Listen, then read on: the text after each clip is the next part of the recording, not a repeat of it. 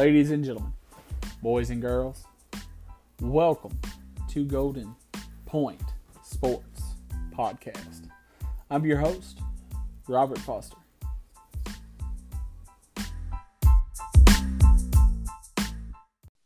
On today's episode, I have the guest back that was with me last week, Brad Winter. And, Brad, we had a pretty good time last week, I think, talking a little NFL, talking other sports. And so I wanted to bring you on again, mostly because I like the consistency of if I have my last guest on, have them come on, especially when it gets down to the predictions, we can kind of, heckle each other about that. But nonetheless, Brad, how are you today? I'm doing great, Robert. How are you doing, sir? I'm all right. All right, so let's jump right into it, shall we? All right. The week 7 of the NFL started out with the Chiefs putting a whooping on the Broncos 30-6. But it came, the game was pretty close, and then Patrick Mahomes got hurt. Mm-hmm. And, I don't know about you, but I was like, okay, well, Patrick Mahomes being hurt and then he was officially ruled out, I'm thinking, okay, the Broncos, should be able to pull this game off. But then Joe Flacco became a shell of what he was a few years ago. And the Chiefs defense, I mean, they stepped up, which is nice to see, and especially for Chiefs fans. I assume that's nice to see. Now, granted, though, I don't think that Patrick Mahomes is going to be out. He's supposed to be out for 3 weeks, if not longer. That means that that Chiefs defense is going to have to step up against the Packers. And we saw what Aaron Rodgers done this week, and we'll get into that next, actually. Mm-hmm. And then he's got to face the Vikings, and we've seen what Dalvin Cook has done, plus what Kirk Cousins has done over the last couple of weeks as well. Mm-hmm. And then, they face a Titans team in Nashville who, well, they found some life this week. But now, if I had to pick out of those three teams, the Chiefs definitely have the best chance to beat the Titans. And the Chiefs probably need one of those wins, and so I know they're going to try to get at least the Packers or the Vikings, but their best chance is the Titans game, and that's if Patrick Mahomes is not out longer. But I don't know what. I mean, the headline for that is Patrick Mahomes is hurt and he's going to be out. I think that's really about all you can really say about that, besides the fact that the Chiefs defense did show up. Do you have any thoughts on that game? No, I think it just goes to show you that Joe Flacco, I think, is past his little, his peak. He's shown that the last years at Baltimore, and I think he's shown that again in Denver. But I think if you're a Chiefs fan, though, I mean, Matt Moore did a pretty decent job coming in for relief. And it's just 3 weeks, and the AFC West is definitely winnable outside the Raiders. So I think they have still think they have a lot of hope for winning the division and making the playoffs. Right, and that's the thing too. They're in a division where all three other teams in the division lost, and they won this week. Mm-hmm. They're up. I believe they're up 3 games on the Raiders right now. I think they are. So, yeah. And so, if they were to lose those 3, I'd still put my money on the Chiefs winning it. But and that's of course if the Raiders could. They have to win the next 3 too. But I just, my thing is I believe that the Chiefs are on bye week. I believe that they play the Chargers right after the Titans, and then they're on bye week. So really, especially if they can pull out maybe the win against the Titans, and depending on where the division's at, if Patrick Mahomes can't come back for the Chargers game, now granted, again, I guess it just depends on where the division's at and everything. Maybe they don't bring Patrick Mahomes back for that Chargers game and lets him get 1 more week, or 2 more weeks really, of rest. And so we'll have to see about that. But I mean, we'll just have to see about that, and we'll see if maybe I don't know, if maybe the Chiefs and the Chiefs defense can just hold up, I guess. Yeah, true. But I would say, like, going forward, if I'm a Chiefs fan, I would be worried about the AFC West and missing the playoffs. I think they're good. Andy Reid's a great coach. I don't think they have anything to worry about. You're right. There was a little speculation. I heard some people talking about it. Maybe trading Marcus Mariota to the Chiefs. But there's no reason for the Chiefs to do that. And so, yeah, I mean, all right. So let's move on. I assume we can move on to the next game, and we'll talk about the Chiefs maybe a little later whenever we get into next week's games, because that Chiefs Packers game, I was looking forward to Patrick Mahomes versus Aaron Rodgers. Yeah, but of course that's not going to happen, and that's kind of saddens me, really, but that's okay. All right, so speaking of the Packers and Raiders, Aaron Rodgers, to put it simply, he went off in this game. He definitely went off in this game. I don't necessarily think he thought he really had to beat the Raiders. And then again, I could be wrong. The Raiders did beat the Bears 2 weeks ago. But still, I think that the Packers showed something in this game. I think that they showed that they have a definite prowess about them. They are able to possibly take over the NFC. Now, granted, we'll get to the Saints, and even the Cowboys showed something. Even though the Cowboys lost to the Packers and then they lost to the Jets last week, I think the Cowboys showed something as well. But granted, what was your thoughts on the Packers-Raiders game? I mean, me personally, I just think that, Aaron Rodgers, he showed out, and he done a lot of good with limited weapons also, because he still didn't have Devontae Adams. Yeah, I think Aaron Rodgers just reestablished himself as, hey guys, like, I'm still here in the league. I'm still an MVP candidate, whether you like it or not, which I'm not a big fan of Aaron Rodgers. He's not a terrible athlete. I'm just not a big fan of him off the field. But, he threw for 429 yards, 5 touchdowns, rushed for another. I thought the game would be a lot closer. The Packers seem to have things falling their way, whether it's a flag or not a flag, or or just some kind of luck. But I kind of take away from this game is are the Packers the new NFC favorites after the last couple of weeks? I think so. I think that they're pretty close to being the favorites. I think that you still have to look at what the Saints have done, and especially what they did to the Bears. Sean Payton is coaching his way into a Coach of the Year award. Okay. What he's done, what they done to the Bears, and they didn't have their two best players on the offense. Well, Michael Thomas is. I don't know if I would say that. That may be another discussion for another day, but still, they didn't have two of their best players in Drew Brees and Alvin Kamara, and so, and granted, I guess we could just jump to that one real quick just to talk about it since we're on that subject. Now, the Saints, though,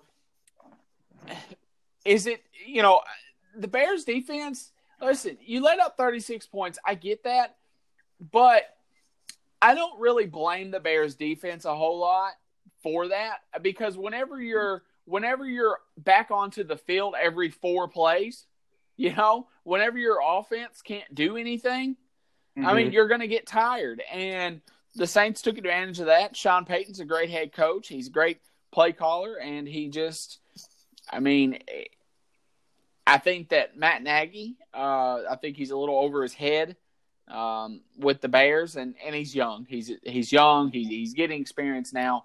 But I just think that when it comes to the NFC, there's a lot of good teams, and the Saints and the Packers are definitely right there at the top. And then, of course, there's some teams like the Cowboys, Vikings, and honestly, I'd still say maybe even the Lions and the Bears are – oh, and I forgot about the 49ers. The 49ers being as good as they are surprises me. But I think that they're forgotten. They're the only other undefeated team besides the Patriots. And so, yeah, but nonetheless, I do think that it's the 49ers, Packers, Saints at the top. And we'll get to the 49ers in a minute. I kind of have a little bit of a hot take on them. But, yeah, I mean, I agree. I think that the Packers are definitely up at the top, and they're definitely contenders, that's for sure. Yeah, the NFC, I think I agree with you. I think the top three are the Saints, the Packers, the 49ers. 49ers are kind of like the Bills of the NFC right now. You're not really sure if you want to buy them or not. They have beat some decent teams, and they have overcome some games, like a 5-turnover performance against my Steelers. But I think a lot of people just don't know if they can trust them just yet. I know they just traded for Emmanuel Sanders. We'll see if that works out. But the other team, I mean, the Vikings, they could realistically be a threat. And the Bears, even though they're having their offensive woes, I still think they could be a good playoff team. So the NFC is not doing bad this year at all, at least compared to the AFC. But yeah, the Saints, that didn't really surprise me. I think the only thing is, I think people need to put this Bridgewater versus Breeze controversy to the rest. Breeze is an amazing quarterback. He was before Teddy Bridgewater came in, and it's not going to change. I think Bridgewater knows his role as a backup quarterback, and that's why the Saints have kept him for so long, for the last 2-3 years. And so anyway, so that's my big thing with the Saints is Bridgewater's done great, and I'm not saying that he needs to go right back on the bench, but I really don't think there should be a question between Breeze and Bridgewater. Well, I think Breeze is in the last year of his contract, correct? Yeah. And so is this maybe his final year? I think that if the Saints win the Super Bowl, I think it will be his final year. I think it's it's just one of those things where it's really the Super Bowl, I think, has really, I guess you could say, gotten away from the Saints the last couple of years because, they had the miracle in Minneapolis or Minnesota, whatever. Yeah. And then, of course, last year with the whole blown PI call. Or no PI call, sorry. But nonetheless, and so I just think this is the year. This is perfect. But I do think that Teddy Bridgewater, I think that maybe he's the quarterback of the future for the Saints, and I don't see why not. It's obvious that he's been doing good with them, and he fits their system well enough.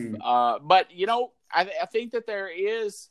I think that there is a competition to it, a question to it if Breeze comes in and struggles.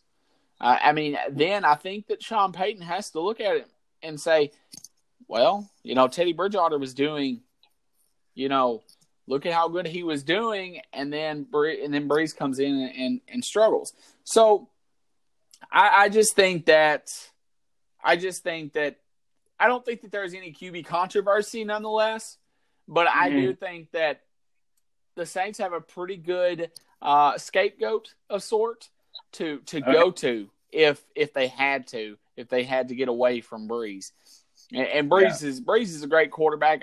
I fully believe that if he wanted to come back next year, that the Saints would re-sign him. The same thing with Phillip Rivers with the Chargers.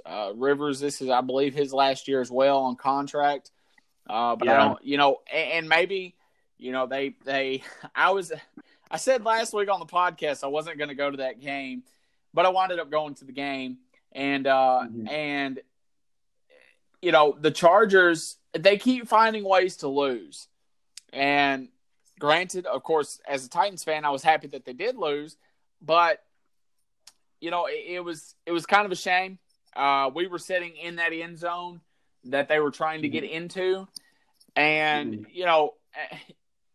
you could just kind of see that the Titans defense, especially on those last couple of run plays by Melvin Gordon, like you could see that they knew what was coming, and Wisenhunt is supposed to be a whiz at offensive play calling, but I think he could have dialed up something a little better, something that maybe the Titans weren't expecting as much. But nonetheless, I think that Rivers will be able to be back as well. But with their draft position, could he possibly be the quote unquote bridge guy? Maybe only re-sign him to a 1 to 2 year deal and go out and draft a quarterback, because this is a quarterback rich draft. I don't know. I don't know how they're going to do it. But the Chargers look to be in the market to have a higher draft pick. Yeah, yeah, and that's something I came away with the Chargers Titans game as we transition to that is, which I do real quick think that Bridgewater could definitely be the quarterback of the future for the Saints, Right? No doubt there. But as far as Titans Chargers go, yeah, I was really surprised at this game. But I think really, I mean, the question is Phillips just as much as Eli Manning? Is he done? And they don't have a good backup to put up in there. I'm not saying it's all Phil Rivers' fault, but he hasn't been doing too good this year. So, granted, he did have 330 yards and 2 touchdowns. I still wonder, is it a coaching thing or is it really is it time to move on from Philip Rivers? Well, and here's the thing, too. You move on from Philip Rivers, and there's teams out there I think would really consider bringing him in. I think a team like the Tennessee Titans would consider bringing him in. A couple of years ago, there was talks about trading for him. And so, so I truly believe that there's a team like the Titans, if they knew that they could get him in free agency, instead of, then they can use that draft pick on maybe drafting a defensive end and then maybe using because it's a quarterback-rich draft. I mean, they could draft a quarterback in the second, third round, maybe even like a Jalen Hurts. I mean, he may fall to that. And so I'm not a big fan of Jalen Hurts, but I'm just trying to use maybe a guy like Jordan Love. I believe that's his first name, out of Utah State. I don't know if he will. I don't know if he could fall to the second or third, but that guy's got a lot of talent, and he's just not really known because he plays for Utah State. So, but nonetheless, anyways, I don't want to spend too much time on them. I do believe that I want to just say one thing about the Rams-Falcons. Well, 2 things, really. The Rams-Falcons game, it looks like the Rams got back on track, sort of. Todd Gurley's back in the mix. And so it looks like they were able to maybe get back on track. The Falcons look to be maybe starting a semi-rebuilding mode. They got rid of Mohamed Sanu for a second-round pick today to the Patriots. The rich get richer, of course. And I guess the only question I have for the Falcons is, will this be the last week Dan Quinn coaches them? And no, I agree with you. I mean, I know you can say, well, Matt Ryan's been hurt, but I mean, the problem's been way before Matt Ryan got hurt. Oh yeah. I mean, before they even played the Rams, they're 1-5, and they come into this game at home, and Devontae Freeman's punching, Donald, and Matt Ryan gets hurt, and they just put up this really bad performance. I'll just leave it there. Really bad performance at home. I think if they lose next week, I wouldn't be surprised if he's fired middle of the season. Well, and you really, with the Falcons, you go back to the 28-3 comeback by the Patriots. Okay, what are we at? 3? It was like 3 minutes and 24 seconds, something like that, 40-something seconds. 28 seconds or something. Yeah. Well, it was 3 minutes 28. Yeah, and we go back to that. That's when their problems started. They have a very talented team. I believe they missed the playoffs the next year. I believe that they made the playoffs the next year and then lost in the divisional round, I believe. Then they missed the playoffs last year. Yes, they missed the playoffs last year. And then this year, they're definitely going to miss the playoffs. I mean, they'd have to have some kind of miracle turnaround. And, I think that that's not going to happen with Dan Quinn as the head coach. So, no, I agree. I wanted to speak on the 49ers-Redskins game real quick, too. Listen, I know that a lot of people probably looked at that game and they said, 9-0. What? I thought the 49ers were great. And listen, I think the 49ers are a good team. And granted, the weather conditions was the reason why it was 9-0. I don't know. I didn't watch the game, but I have seen the highlights and I've watched them a couple of times because they're, if you were wanting to make a comedy football show, those highlights would have worked because those guys were slipping and sliding, and I mean it was just it was the Mud Bowl out there. And the 49ers were they were the Mud Dogs, and they came out with a 9-0 win. And it's just one of those things where I think the 49ers, this is my hot take on the 49ers. I believe that the 49ers, even though they have started out 6-0, I believe that the 49ers can still make the playoffs or will make the playoffs, but I believe the 49ers will not win the NFC West. It's just that I know that they beat the Rams. I get that. But I think the way that they beat the Rams is definitely a fixable thing for Sean McVay and the Rams. And granted, they're going to have to face them again and San Fran.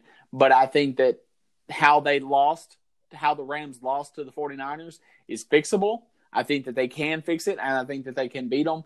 And I don't know. I think that I want to say that the Seahawks are hot, but then, and we could talk about that game next, is the Seahawks, they were at home, and they lost to the Ravens. I believe that it's only the second time that the Seahawks have lost at home, or Russell Wilson and the Seahawks have lost at home by more than 2 scores. I believe that's correct. I think I heard that somewhere. Okay. And so, that's the thing too about, I think the Ravens are, I don't want to say that they're pretenders, Brad. I really don't. Mm-hmm. But, I don't know if I can say they're contenders. I think that they have a great chance of winning the AFC North, but then again, I think every team in that division besides the Bengals have a good chance of winning the AFC North. So, and it could be iffy on your Steelers, but granted, I will let you defend your case on that. But nonetheless, I just think that with the Ravens, man, it's like Lamar Jackson, he runs all day on one Sunday, and then the next Sunday he's turning the ball over. I just, he's in the MVP conversation, but I don't know. I don't know what to think, and maybe this is the game that's going to propel them, because the Seahawks are a good team, and you're playing at Seattle. And, Marcus Peters, he obviously came up big for him, too, with that pick 6. But nonetheless, did you have any thoughts on the Ravens-Seahawks game? Yeah, so real quick, let's revisit the 49ers real quick. Okay. That was just an ugly game. I mean, halftime it was 0-0. Right. Interceptions, turnover rundowns, missed field goals. So, yeah, boring game. We'll see if the 49ers, they just picked up Emmanuel Sanders. I wonder if that will help their offense a little bit. I think it will. John Lynch has been a great hire as far as GM goes. But, yeah, 49ers. Ravens, Seahawks, I was really surprised. Like you said, the AFC North – it's kind of still up for grabs, and the Ravens have been kind of back and forth, like you said. Yeah. And they go to CenturyLink, and I'm thinking, man, the Seahawks are 5-1. They're good again. The link is going to be loud. It's going to be rambunctious. And Lamar Jackson turns around and outrushes the Ravens' opponent for the 3rd time this season. And so when your quarterback outrushes your entire team, it's pretty sad. And so do I think the Ravens are a legitimate contender to the Patriots?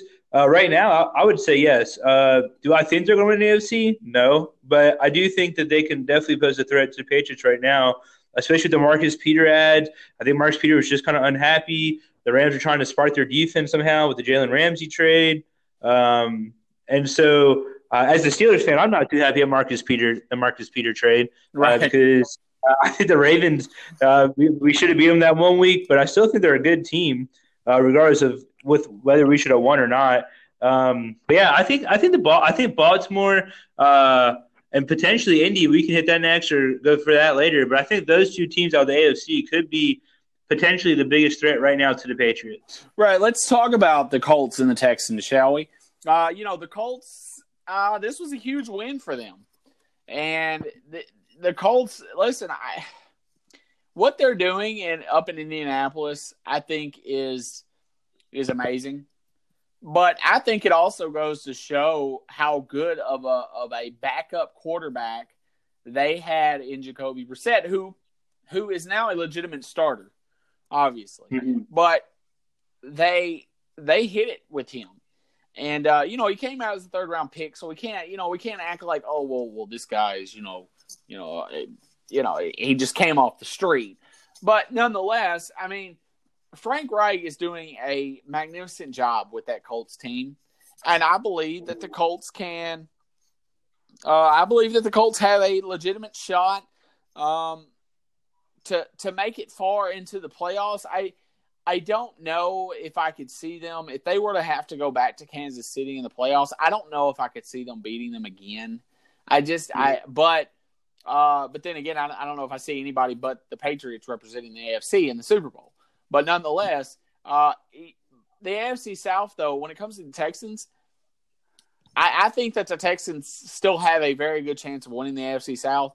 They close their last 2 of 3 games. They get to play my Tennessee Titans, and they've always been able to give them a fit, and so give the Titans a fit, that is, and be able to get the wins against them, especially at home, and that's their final game. And I think that those could be games that the Texans are probably looking forward to and should be looking forward to.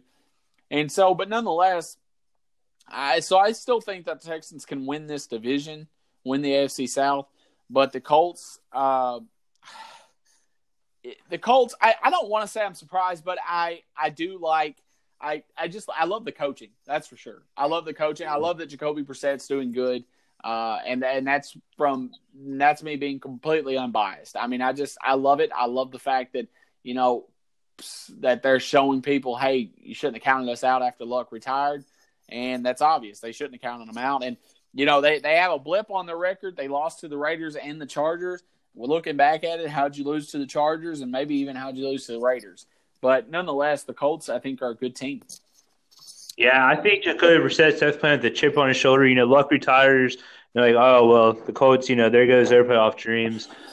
He had 4 pass touchdowns against the Texans. I mean, that's a career high for him. And so I think the Texans might have been caught off guard. They're probably going in this thinking, hey, they're playing with a super depleted defense. T.Y. Hilton hasn't been himself since the first 3 games of the season. And the Colts were able to go in there and just surprise them, catch them off guard, and do well. So, yeah, the Texans, I still think they have a chance to win the AFC South. With Deshaun Watson, that defense, DeAndre Hopkins, good team. Well, the Texans just traded for Garyon Conley, who wasn't doing that great for the Raiders, but I mean they just traded a 3rd-round pick for him. The Texans have traded away a lot of picks, and so I don't know if they expect this team to just be really good over the next few years and not need a bunch of picks. But I mean, they have traded away a lot of picks, and I don't know if it's because they don't have a GM in place or what. But oh my, it's I don't know how bright. I think Deshaun Watson, DeAndre Hopkins have a bright future, but I don't know how bright the future truly is for the Texans as a whole because 4 or 5 years down the road, they're going to be looking back, and those picks that they traded away, we'll just have to see if that worked out for them or not. Yeah, and I've never been a really big Bill O'Brien fan. I'm a Penn State fan. I thought he did well at Penn State based off the circumstances he had. But since making that transition to NFL as a head coach and not just a quarterback coach, I don't think he's been the best fit for the Texans. I think if they don't make the playoffs this year, I don't think he's there anymore. Well, and I honestly thought that he was definitely on the hot seat. I mean, but yeah, I mean, I think that because of how down the AFC South is, I think it'd be a shame if they didn't make it. Not just the AFC South, but the AFC as a whole. I think that it'd be a shame if they didn't make it. But nonetheless, all right. So, kind of digress with them. We got 3 games that kind of, I think we can just look at it and be like, well, you had the Jaguars, Bengals. Okay, Jaguars won. Yeah. You had the Dolphins, Bills. Hey, listen, how'd the Bills allow the Dolphins 21 points? How'd the Bills defense do that? Like, what? Yeah, I'm sure, because their defense behind the Patriots are one of the best in the AFC. But my favorite part of that game was Carlos Hyde running back that onside kick for a touchdown. Carlos Hyde. Mm-hmm. What is it, Carlos Hyde? Yeah, you said Carlos Hyde. I don't know. It may have been a guy that was, I don't know. Anyways, yeah, Either way, they ran back an onside kick. I mean, that's impressive. So right. So, but with the Bills though, I mean, do you think that this is a game that you kind of look at it, or you look at it like, well, it's a divisional game, Brian Flores. I mean, he's played the Bills enough to where he knows them. I mean, so is this something that we shouldn't really be focused too much on the Bills and how they done? yeah, I wouldn't say that. Honestly, I think. Oh, it's Marcus Hyde, by the way, not Carlos Hyde. Yeah, there we go. Yeah, sorry about that. But yeah, it just shows you that the Bills are the Bills. I mean, yeah, they owe 21 points to the Dolphins, but they still won. I mean, I think even if you have sloppy wins, a win's a win until you start sliding. Now, if it's like 2-3 games in a row, yeah, worry there. But right now, if I'm a Bills fan, I'm not too worried. I know I'm probably not winning the East against the Patriots, but I'm going to get into the playoffs this year. So yeah, I think the Bills are definitely set up to be able to make the playoffs. And honestly, if you look at their schedule, I mean, if they don't make the playoffs, I think that if they can't make the playoffs with what their remaining schedule is, I think Sean McDermott may be out. Honestly, yeah, I mean, and he's a good coach. I think he's a great coach, but it's like, you start out. What are they? They're now 6-1, I believe. No, they're 5-1. 5-1. Right. Yeah, for the first time since 2008. So. Right, but they have a really good schedule, and so yeah. But I mean, I think that there's definitely teams out there though that I think they could possibly lose to. And Micah Hyde, by the way, Micah Hyde. Micah, I'm all over the place. It's fine. I completely I kind of forgot about him, but nonetheless. All right, the last game. Well, 2 more games. I'm sorry. 3 really. The Cardinals Giants game. Listen, a couple of weeks ago, 3 weeks ago, actually, the Cardinals didn't have a win. I said that they would beat the Falcons. Mm-hmm. I'm sorry. Who they play? The Bengals. They were playing the Bengals. I said they beat the Bengals, the Falcons, and then I was saying that they beat last week I picked the Giants to win, but I was also saying that if the Cardinals could win it, they'd be 500. They actually, yes, they're 500 now. They're 3-1, but here's the deal. They've allowed more points than they've gotten. Maybe that offense is clicking, but you barely beat a Giants team that just isn't that great on defense, and all the offense just hasn't been together long enough. I just don't see it. They're definitely pretenders, and they play the Saints and the 49ers next. Yeah. The Cardinals' true colors are about to be shown. That's for sure. I agree with that. Yeah, there's nothing more to say to that besides if I'm a Giants fan, I'm happy I'm getting Saquon Barkley back this week. Right. All right, Cowboys-Eagles game. Really, I thought that we could spend a lot of time talking about this, but the Cowboys dominated it. I don't know if it was just the Eagles not looking good or just the Cowboys looking way better. I don't know. I mean, but is it maybe kind of a fluke type dominance? Like, do we expect that out of the Cowboys or what?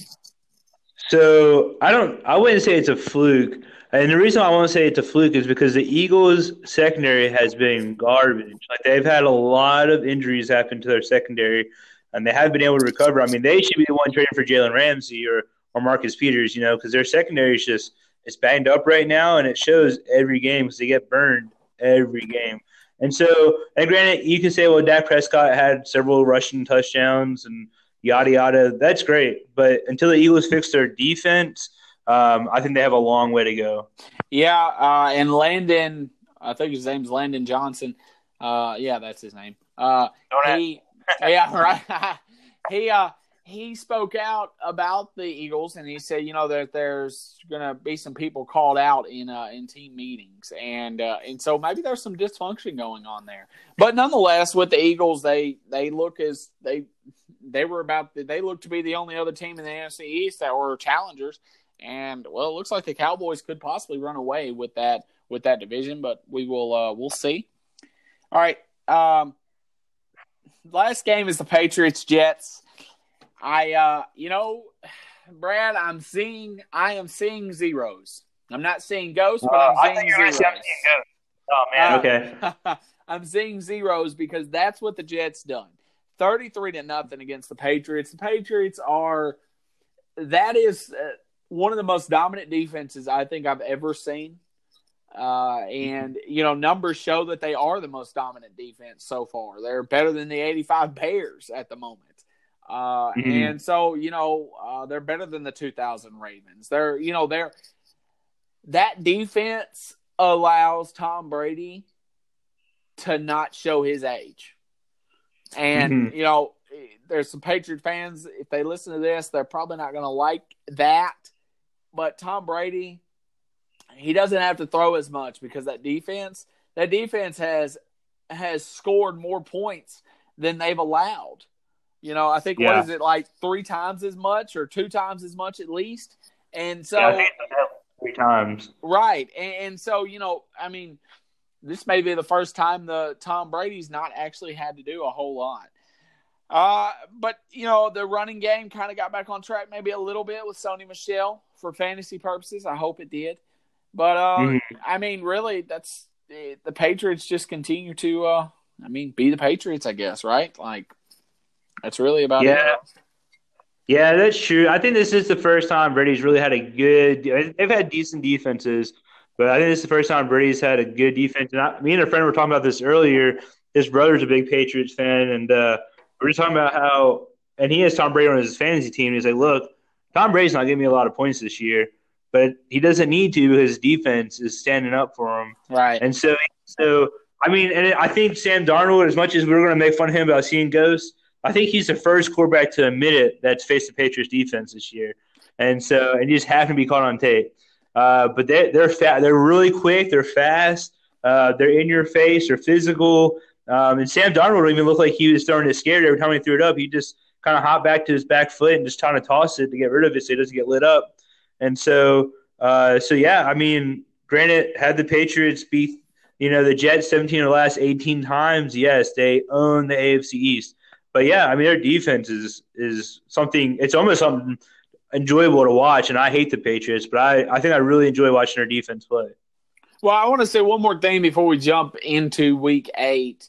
But real quick, I want to say that people are saying the Patriots don't have a good defense, or not a good defense. People are saying, the Patriots have a cupcake schedule, yada, yada, yada. Listen, Patriots can't help that they are so much better than their opponents, and they can't help that their opponents are just not good. So I just want to kind of say that the Patriots they're doing their job, and that's all Bill Belichick's always asked. And he's definitely got the best. He's definitely got the most out of almost every one of his players he's ever had. So, and obviously, what do they have? 6 rings? It kind of shows. But all right, so. Up next, we're going to talk about Week 8 of the NFL season, and then we'll go into predictions. Okay. All right, Brad. So Week 8 of the NFL season is upon us, and I can't believe that the regular NFL season is about halfway over already. It always goes by way too fast. Yeah, too fast. No, I agree. But then again, granted, I'm glad that it's here. I love playoff time as well, but I'd like for the season to, maybe slow down just a little bit. All right, so let's jump into Week 8. There is some interesting matchups going on. The Redskins Vikings on Thursday night. I definitely would not say that's going to be an interesting game. I may watch the first half or so. It really depends. I don't know. If there's nothing else better to do, I may watch it. But I probably won't watch it for long. That's for sure. It's the Kirk Cousins revenge game on the Redskins. I guess that's what you can call it. That might make it interesting. Yeah, I'm not too worried about it either. So it's the Redskins. So they got their one win playing the Dolphins, and that's probably the only win they'll get this year. Right, and we don't know if the Dolphins will get a win. I don't know. They do the Dolphins play the Bengals? I believe that. Yeah. Well, no. Do they play? Yeah, they do. Week 14. So that could be a football game. Wow. It's interesting. All right. Well, we don't know who. Both of them could be, 0-13 at that time, 0-12, whatever it would be. Yeah. But all right. So the next game would be like Seahawks and Falcons. Mm-hmm. Honestly, I think the only thing that really makes this interesting is the fact that this is the game before the bye week, and I think Dan Quinn, even if he were to pull off a win against the Seahawks, I Mm-hmm. think he's still going to lose his job during the bye week. But if he can pull out the win, it may save him for the rest of the season. I think that's the only thing that really makes it an interesting game. You have Mm-hmm. Chargers. You have the Chargers Bears.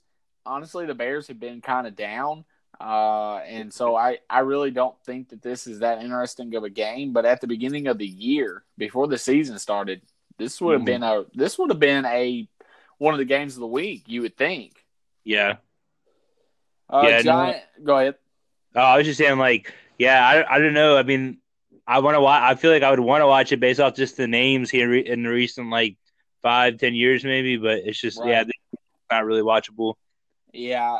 That offense of the Bears is just her defense is great, but the offense is so bad that I don't know. I just saw something where there was um, it was basically it was an article saying where Cam Newton could wind up if the Panthers were to trade him, and the Bears were one of the top choices. And honestly, Really? Hmm. yeah, if he went to the Bears, I think that's I mean he's better than Trubisky, Mm-hmm. and with that defense, Yeah. I don't know. The Bears would be pretty. They would definitely cement themselves as a better um, a better a better team in the NFC, and maybe cement themselves as good of a team as they probably should have been. I mean, granted, at the beginning of the season there was talks of Mitchell Trubisky in the MVP hunt, and that is Yeah. That's definitely kind of not weird. true. Right, right, yeah, unless it's like I don't, the if it was the LVP, the least valuable player, maybe that would be it. Yeah. Nonetheless, I look through here. You got the Giants, Lions. I'm kind of not really. I'm not really feeling that one. You got the Jets, Jaguars. Not really feeling that one either. Yeah. Bengals, Rams. Yeah, I just not. I mean, not the biggest fan of that one. I mean, That is. the Rams do what? It's in London, so And I mean, that's good for the people in London. They get another game to watch. Uh, we got the Buccaneers and Titans. I'm interested in that one only because it's the Titans playing. But honestly, I think I'd be really interested. I think that it would be a more interesting game if Mariota was still starting for the Titans. I mean, because mm-hmm. the first game of Jameis Winston Mariota's career as an NFL starter that counted, of course, not talking about the preseason, Yeah. they faced each other. And Oh, so, yeah. it might be only right for them to face each other again. But In their last games, right? yeah, well, and most likely their last games with those two teams. Yes, Mm. I think that they both. I think that they both. I think Mariota, especially Winston. I think that he could maybe still have a career in the NFL. I don't know if as a Mm-hmm. starter, but I think Mariota. I think that there's teams out there who will take a chance on him. I said this last week too, I believe, but Yeah. I think that there is teams out there who will take a chance on him and just look at it like, well, he was with the Titans who kind of ruined him, yada, yada, yada. So, but nonetheless, I digress on that. Eagles, Bills, I think that's interesting, because the Eagles aren't a bad team, but Mhm. we see what the Cowboys defense done to them last week. Yeah. And the Bills have a better defense. So, I don't know what we're in for with that one, really. Yeah, I'd be surprised. I think it's going to be a decent game, just because the Bills' offense isn't exactly the best offense in the world. Right. So just like the Dolphins game, I think it's going to be a close game, but I don't see the Eagles really pushing out a win there. I think they had a lot of rebuilding to do at this point. Yeah, and the Eagles have a really good run defense. So, Mm, unless, of course, they're facing off against like Zeke Elliott, but that's beside mm, the point, I guess. yeah, So I mean, Josh Allen's going to be depended on, but I mean, of course, if the defense can hold the Eagles to, a lower score than they they should definitely. I think it's a test for the Bills. Mm-hmm. It may be more of a test for the Eagles though. Really. Yeah. Broncos Colts game. Not interested. Mm-hmm. Cardinals Saints game. Honestly, listen, I'm actually interested in this. Yeah. And now It's one of my know, intriguing matchups. I would say it's one of my intriguing matchups for this coming up week. Well, now I was just going to say I know that you're now you're a Steelers fan, but of course you have a admiration for the Saints. For the second best black and gold team. Yep. Right. Yeah. I think. Well, and nonetheless, both of them. Or I'm sorry, not both of them. The Saints. I'm getting tongue-tied here, I guess. Anyways, the Saints, I saw where today they let go of Zach Sinner. I think that's his name. And they have – so I guess they're expecting Alvin Kamara to play, which I thought for sure that they would set him. But maybe they're worried about the Cardinals. Maybe they think, well, we need as much as we can to help with the Cardinals. And so if Alvin Kamara is going to play, is there a chance that Drew Brees plays as well? I mean – Yeah, see, I don't know. I thought about that earlier – and I think there's definitely some rumors going around saying that they don't think that Kamara nor Brees are going to play. And it's not that there's any disrespect towards the Cardinals. I think they just want them back at full health instead of putting them in too early. So I think they're just trying to be smart about the injuries. But they know they're like besides Michael Thomas, they're the best two players on the offense.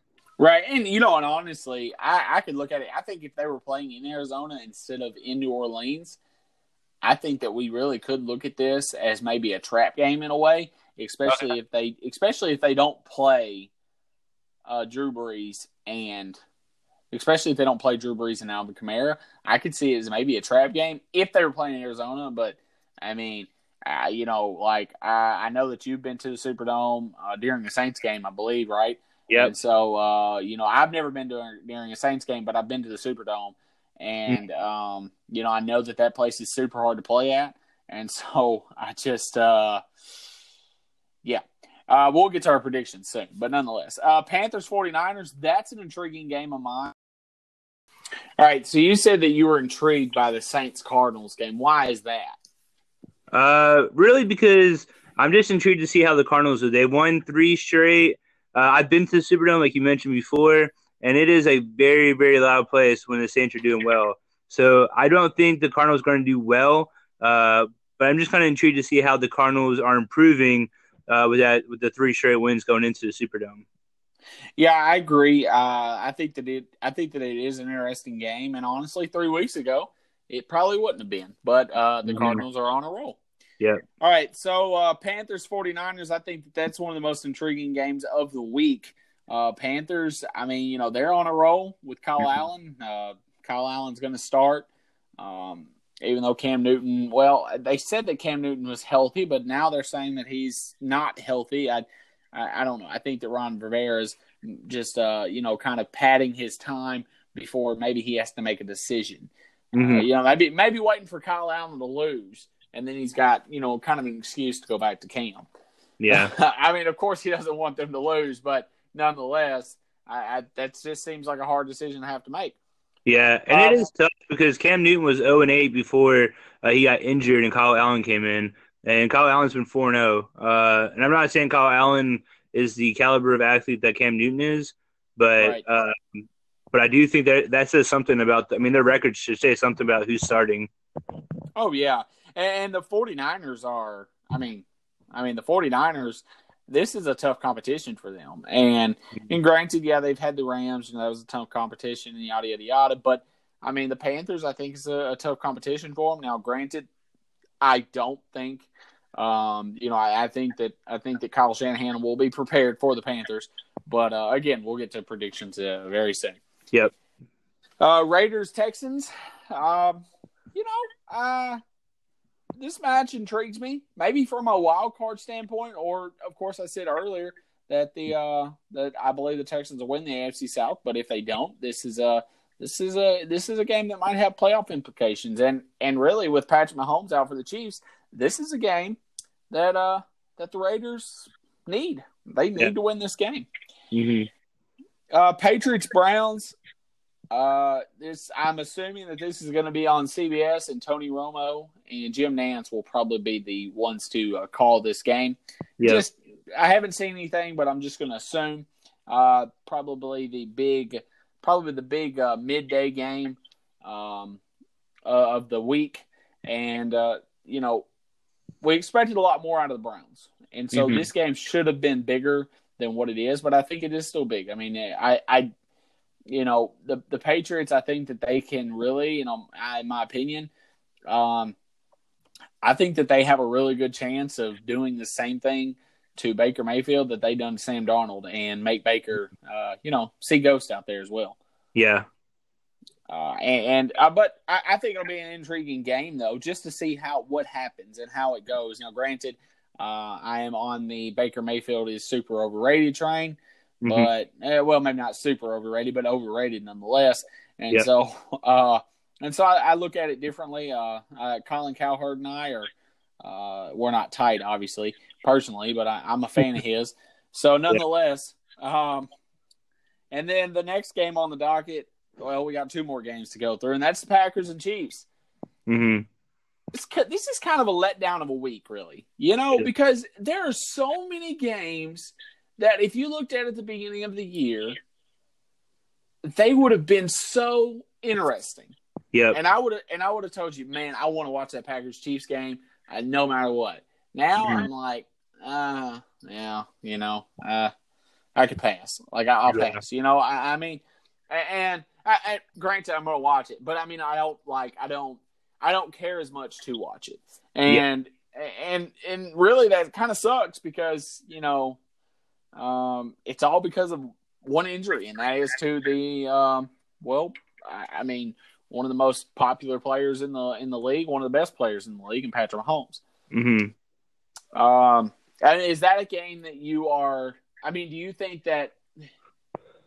And without giving away your predictions or whatnot, I mean, is this a game that we expect to stay close, or do we expect maybe one of the other to, take the reins? Yeah. I would think that, to me, it kind of reminds me of the last week's game, the Packers and the Raiders. I'm thinking this is going to be a good game to probably watch, and it was not. So I think that's probably what it is. I think there's like an intriguing, I want to watch this, but is it going to be like the Packers-Raiders game last week where Aaron Rodgers just goes off?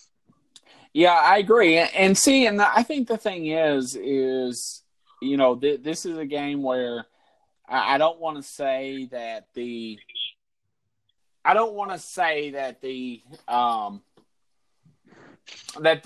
Chiefs maybe don't have a chance in this game. I think Andy Reid's a great coach, and I think that Matt Moore. Listen, I mean, Matt Moore is, I think, a serviceable backup. Yeah, and I think that especially if this Chiefs defense can show up like they did last week. Now, granted, Aaron Rodgers is definitely not Joe Flacco, that's for sure.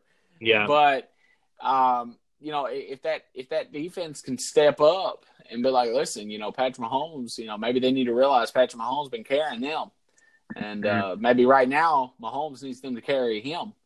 Yeah, until he comes back, and maybe that puts a fire on them, and we just don't know. I mean, it's definitely. I think it's an intriguing game still. I'm not as excited to watch it.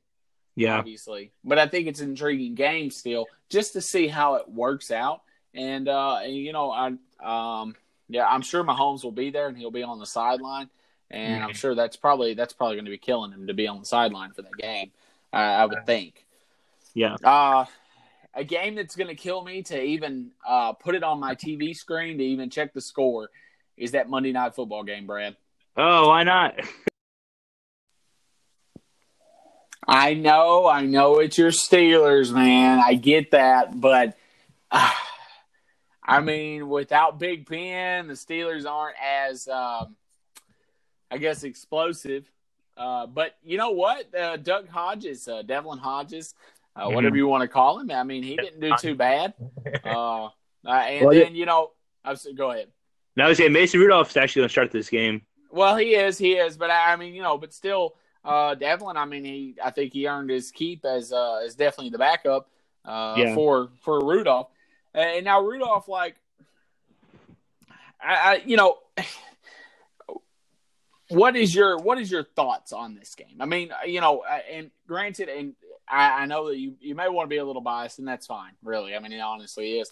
I mean, what is your thoughts on this game? Do you expect it to be I mean, look at what the Dolphins did with the Bills. And I know the Steelers have a really good defense. It's really gotten good, especially after the trade for Minkah Fitzpatrick. And so maybe this is kind of a revenge game.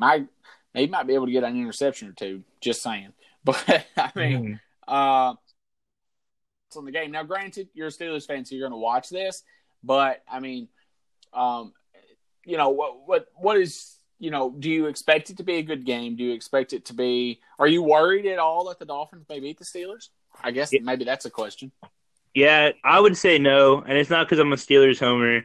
I try to be subjective in my thought process, or objective. But yeah, I would say, I mean, the Dolphins they're just bad. I mean, and the Steelers defense since week 3 has really improved.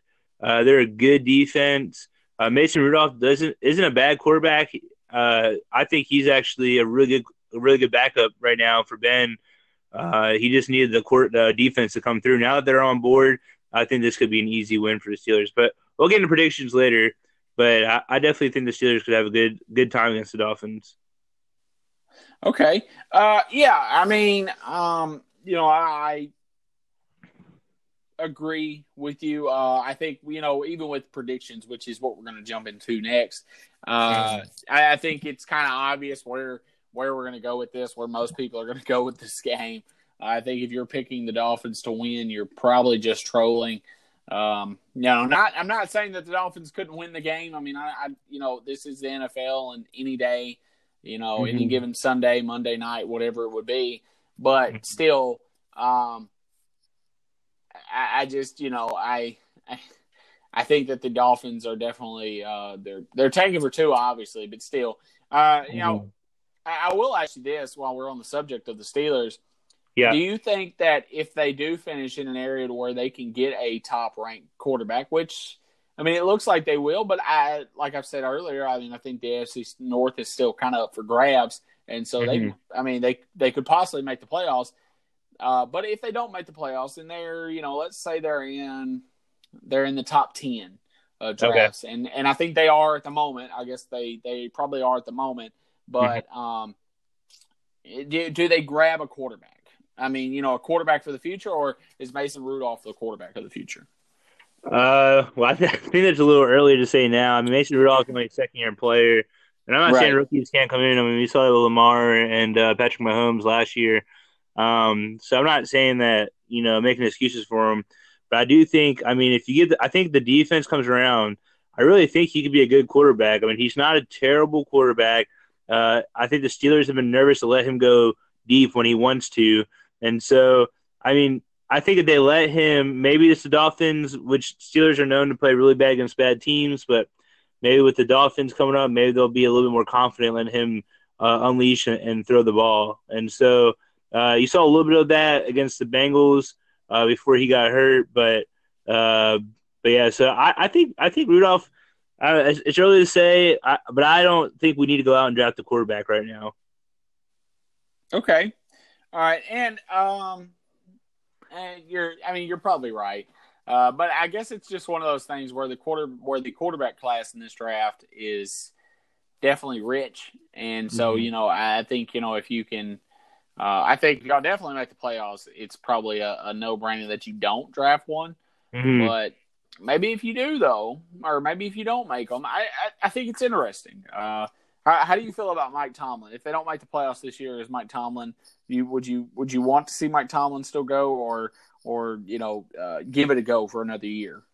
All right, so I got 2 things. First, one, we don't have a first-round draft pick because of the Fitzpatrick trade. That's right. I forgot about that. But number 2 overall pick, it doesn't matter.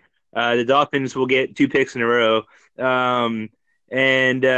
So real quick, in all honesty, the Dolphins beating the Steelers means that, 1, they won't have an 0-16 season, and 2, it just helps them in the draft even more.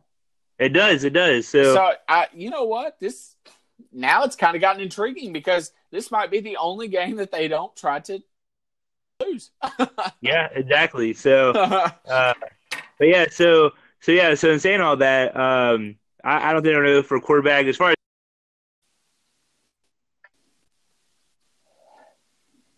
All right, as far as what goes, a little bit there. very good. As, Yeah, I mean, yeah. as far as Tomlin goes, I just don't think he has the discipline of the team. I don't. You just shows you he doesn't have any control over the team. With Bell, Brown, the locker room where only our lineman goes out there for the national anthem. Ben just being able to run his mouth whenever he wants. I just don't. I think between that and then not being able to finish games, I think he needs to go. Okay. The All right. Redskins can have him. Yeah. Well, they may take him really. But all right. So let's jump into predictions, shall we? Yeah. Last week you cut the lead down to 2. Nice. The host record right now is 67-39-1 to 65-41-1 for the guest. So let's go through these week 8 games and let's make our predictions, shall we? All All right. We'll start with the. Well, there it is. All right. We'll start with the Redskins Vikings. I'm going to go Vikings here. I don't think there's really much need to say there. I think Kirk Cousins does well. The Redskins don't do well against the run game, and it's in Minneapolis. I'm going to go Vikings at home. Yeah, I agree. Yeah, I agree with that. Vikings is my pick. Seahawks, Falcons. The Seahawks are 8-0 on the East Coast. Or no, that was the Rams. Never mind. Just kidding. I know he's an NFC West team, but either way, I had the Seahawks beating the Falcons here. I do too, and Dan Quinn's fired right after. Yep. And Chargers versus Bears. I know the Bears have an offense, but I still like their defense, and I just don't think Phil Rivers is the same Phil Rivers you've seen over the last 5 years. So I'm going to have the Bears here at home. All right, we're agreeing a lot. I'm going to take the Bears as well. I'll start picking differently. Well, hey, you're down 2. No, I'm just kidding. Giants versus Lions. So this is I think this is somewhat of an intriguing matchup because the Giants get Saquon Barkley back. And I think that could be a difference maker for Daniel Jones. And I know it's in Detroit. I know Detroit plays pretty well these days, despite their record. I think I'm going to go with the Giants on the road because they have Barkley back.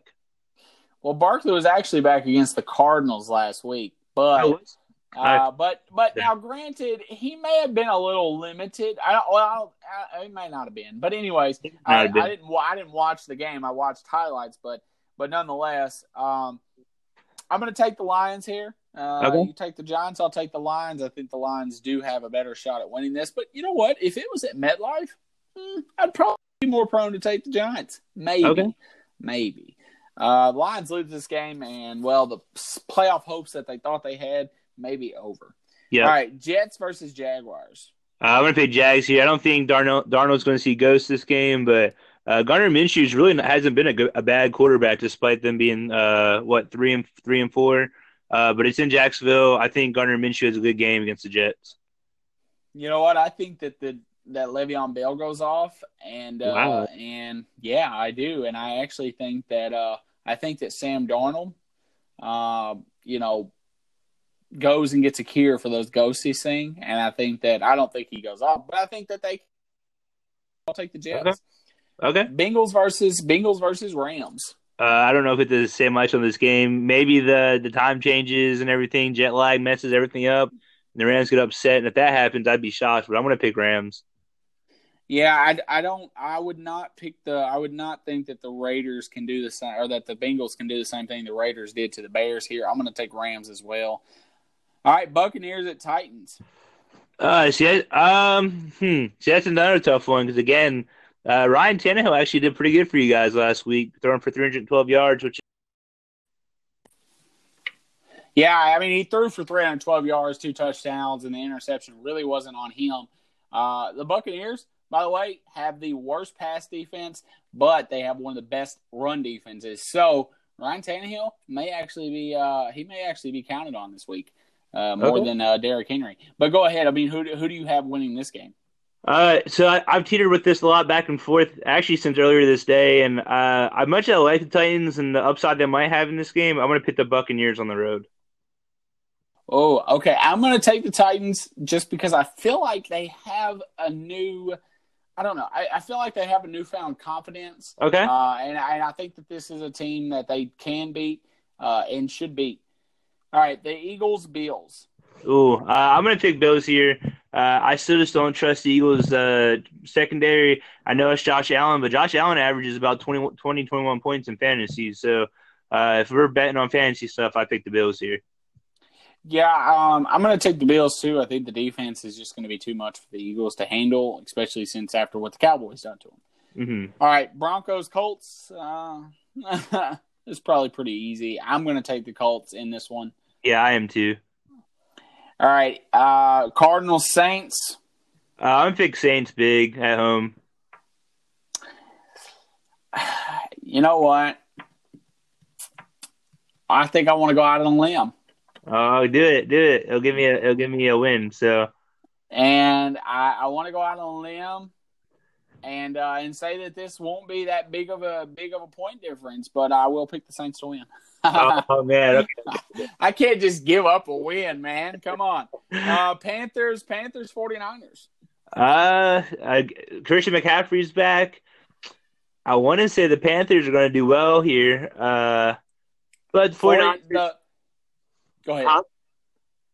I was going to say the 49ers have a great run defense, and there's people questioning whether or not you should start CMC in fantasy football this week. Now, granted, he's a guy you start every week, but nonetheless, yeah.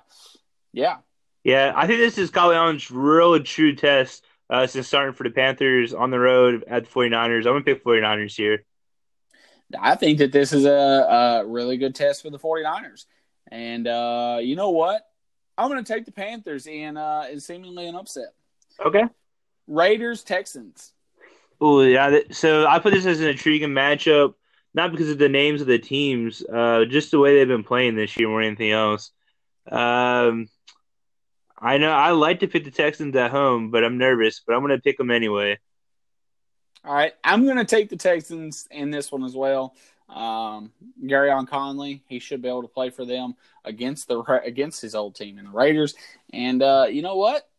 Maybe a little bonus point, or maybe he picks off Derek Carr. Okay. Browns versus Patriots. Patriots, and I think it's going to be big here. I agree. I'm gonna take the Patriots too. I see no reason to pick the Browns, honestly. Packers versus Chiefs. Again, it's an intriguing matchup, and if I know the Chiefs have lost one at home. I thought they lost two at home. Actually, I think they're 5-2. They've lost two at home. With them not having Patrick Mahomes, Matt Moore didn't do terrible. But the Packers' defense is pretty decent. It's improved. I'm going to pick Aaron Rodgers and the Packers here. All right. I'm going to pick the Packers as well. And if Mahomes was playing, I'd probably pick the Chiefs. I probably would too. Well, actually, you know what? If Mahomes was playing, I think I'd stick with the Packers. Okay. Just because I mean they've already lost two big games at home to the Colts and the Texans, and so I mean that home field advantage, you know that Chiefs fans proclaim to have, or you know a really loud stadium, yada yada yada, doesn't seem to work out too well for them. But I mean, yeah, nonetheless, I'm going to pick the Packers to win here. And but I think that I'm going to be surprised if the Chiefs win. I honestly, because it's going to be on the backs of their defense and Matt Moore. And yeah, no. All right, this one's pretty obvious. Dolphins at Steelers. Yeah, I'm going to pick the Dolphins here. No, I'm just kidding. I'm going to pick the Steelers here. I think Mason Rudolph comes back, puts on a show. Defense keeps cranking it out. So if you own them in fantasy, I hope you're having a good time with them. But yeah, I have the Steelers at home on this one. Yeah, you know, when I look at the Steelers defense and how good they're doing, that alone makes me pick the Steelers to win this game. Mm-hmm. All right, Brad. It's fantasy football talk time on the Golden Point Sports podcast. Getting a little tongue-tied there. And with me, as always, is the one and only, the fantasy guru, see, tongue-tied, himself, and Jonathan Nardone. Jonathan, how are you doing today, man? Free phone football. I'm doing good, buddy. How about you? I'm okay. I'm okay. All right. So, as always, we just kind of go through, some guys that we think are, or well, you think are very startable. Oh yeah. If you wanna start with run, if you want to start with wide receivers, I know that there's a guy that's I think definitely a must start, and then of course you have some guys who are definitely worth looking into. That's for sure this week. Oh, absolutely. I would actually like to start with. We'll just kind of get that out of the way. We'll start with them. I really am high on Robbie Anderson and Jamison Crowder. Granted, now we see that Sam Darnold isn't going to practice or hasn't practiced today. Today being Wednesday, when we're recording this. I'm excited about Anderson and Crowder simply because of their matchups in the next 7 weeks. They get the Jaguars this week, and then from there it goes Dolphins secondary, Giants secondary, Redskins secondary, the Raiders secondary, the Bengals, and then the Dolphins again. There's a good chance the Jets win 5 of their next 7 games, and in doing so, Anderson and Crowder should really, really look to see a major improvement to what they have done. We saw Anderson not last week against Patriots, but the week before catch that 92-yard touchdown. He is definitely capable of producing one of those a game. Now, I'm not saying 90 yards, but 40-plus yarder, he is absolutely capable of producing. And we've seen Crowder in the first week with 17 targets. Now, I don't think he's going to see that many targets weekly, but he definitely could be their chain mover in a PPR league. See 10 targets, 8 catches for 75 yards. That's solid numbers for somebody. So I definitely think Robbie Anderson and Jamison Crowder are somebody worth owning now before they blow up. Nice. And I would think in the same token, a quarterback such as Sam Darnold and a running back such as Le'Veon Bell in that same time period is definitely worth owning as well. Oh, absolutely. Especially if you could be in a position now to actually grab and trade for Bell and get him fairly cheap. And with that lineup, that could be something that that a Bell owner isn't going to look that far in advance. And if you actually have a Bell owner that's a struggling team, you might be able to get him fairly cheap. Okay. All right. So speaking of running backs, I'm sorry, I'm jumping all over the place. You still have some wide receivers to go through. My bad. Definitely with Adam Thielen being ruled out for Thursday night against the Redskins, Stephon Diggs is definitely a must start. We talked about him a few weeks ago about if that 100-yard and 1 touchdown game, 125-yard and 1 touchdown game after opening his mouth was enough to solidify him as a must start, and he's only produced since then. So he's definitely somebody that is a must start. Thielen's backup, and I apologize if he's listening, Olabisi Johnson is definitely somebody worth taking a gamble on this week against this Redskins secondary. We've seen Kirk Cousins light it up the past 2 weeks, 8 touchdowns, back-to-back games, 4 touchdowns. And he is definitely somebody worth starting as well this week. Kirk Cousins against former Redskins team. It's a revenge game. You like that, right? Yeah, I like that. So I think there's a good chance that Cousins continues that momentum. Stephon Diggs and Olabisi Johnson definitely look to cash in. Well, 2 things. If Olabisi is listening, I need him to share this on Twitter. And also, could it be a revenge game for Case Keenum? If you're maybe a 2-quarterback league and you're thinking, probably not, maybe not. But if you're in a 2 QB league, you may not have a choice.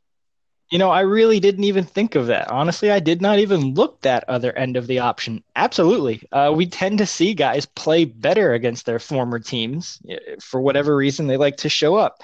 And I'm not saying Keenum is going to keep pace with Cousins, but there's a good chance that he throws for a couple touchdowns. Terry McLaurin has definitely shown to be Keenum's number 1. And even though he'll be shadowed by Xavier Rhodes, he was limited at practice a couple days ago, and he has regressed from the past 2 seasons with being a shutdown corner. So there's a good chance that McLaurin has definitely somebody with Case Keenum throwing him the ball. Those 2 guys could see some solid production.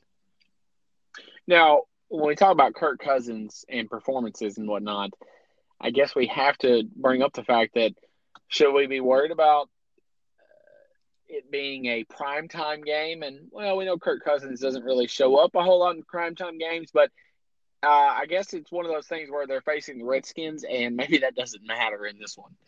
I think it's there's a combination of both the Redskins secondary being that bad and just the sheer momentum and again drive that he's had the past 3 weeks. He's thrown for over 300 yards in 3 weeks straight.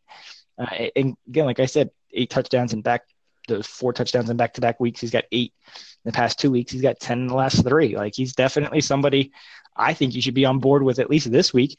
There's a good chance you play him at least 2 more times here in the next 3 weeks between Washington and Dallas. I would kind of stick away from the Kansas City because quarterbacks haven't played that well in Arrowhead against the Chiefs defense. But he's definitely somebody worth streaming and rolling with the next 2 of the 3 weeks. Okay. And one league, I'm actually doing that. But nonetheless, that's how, I guess, bad it is at quarterback, though. The fact that I have absolutely no choice but to string Kirk Cousins, even if I didn't want to. But I do want to because, like you said, he's had good matchups. And then, is there any other wide receivers that we want to talk about? Yeah, I mean, just really want to touch base on John Brown against the Eagles secondary. We've talked the past few weeks about how bad they have actually been, and last week we showed it as well. Again, 12 touchdowns through the air now through the last 4 weeks. 3 of the last 4 quarterbacks have thrown for at least 3 touchdowns. Of those 12 touchdowns, 9 have come to wide receivers. Brown was the only Bills wide receiver last week with more than 4 receptions. He's actually had 4 receptions in at least every game, or has had at least 4 receptions in every game. He's had at least 69-plus yards in 5 of 6 games. He's definitely the number 1, and he's definitely somebody that I think you should trust as a number 2 this week, depending on how desperate you are. But number 2, solid flex option against the Eagles secondary. Okay. All right. Jonathan, we had 2 big trades happen yesterday. And I guess first things first, Emmanuel Sanders to the 49ers.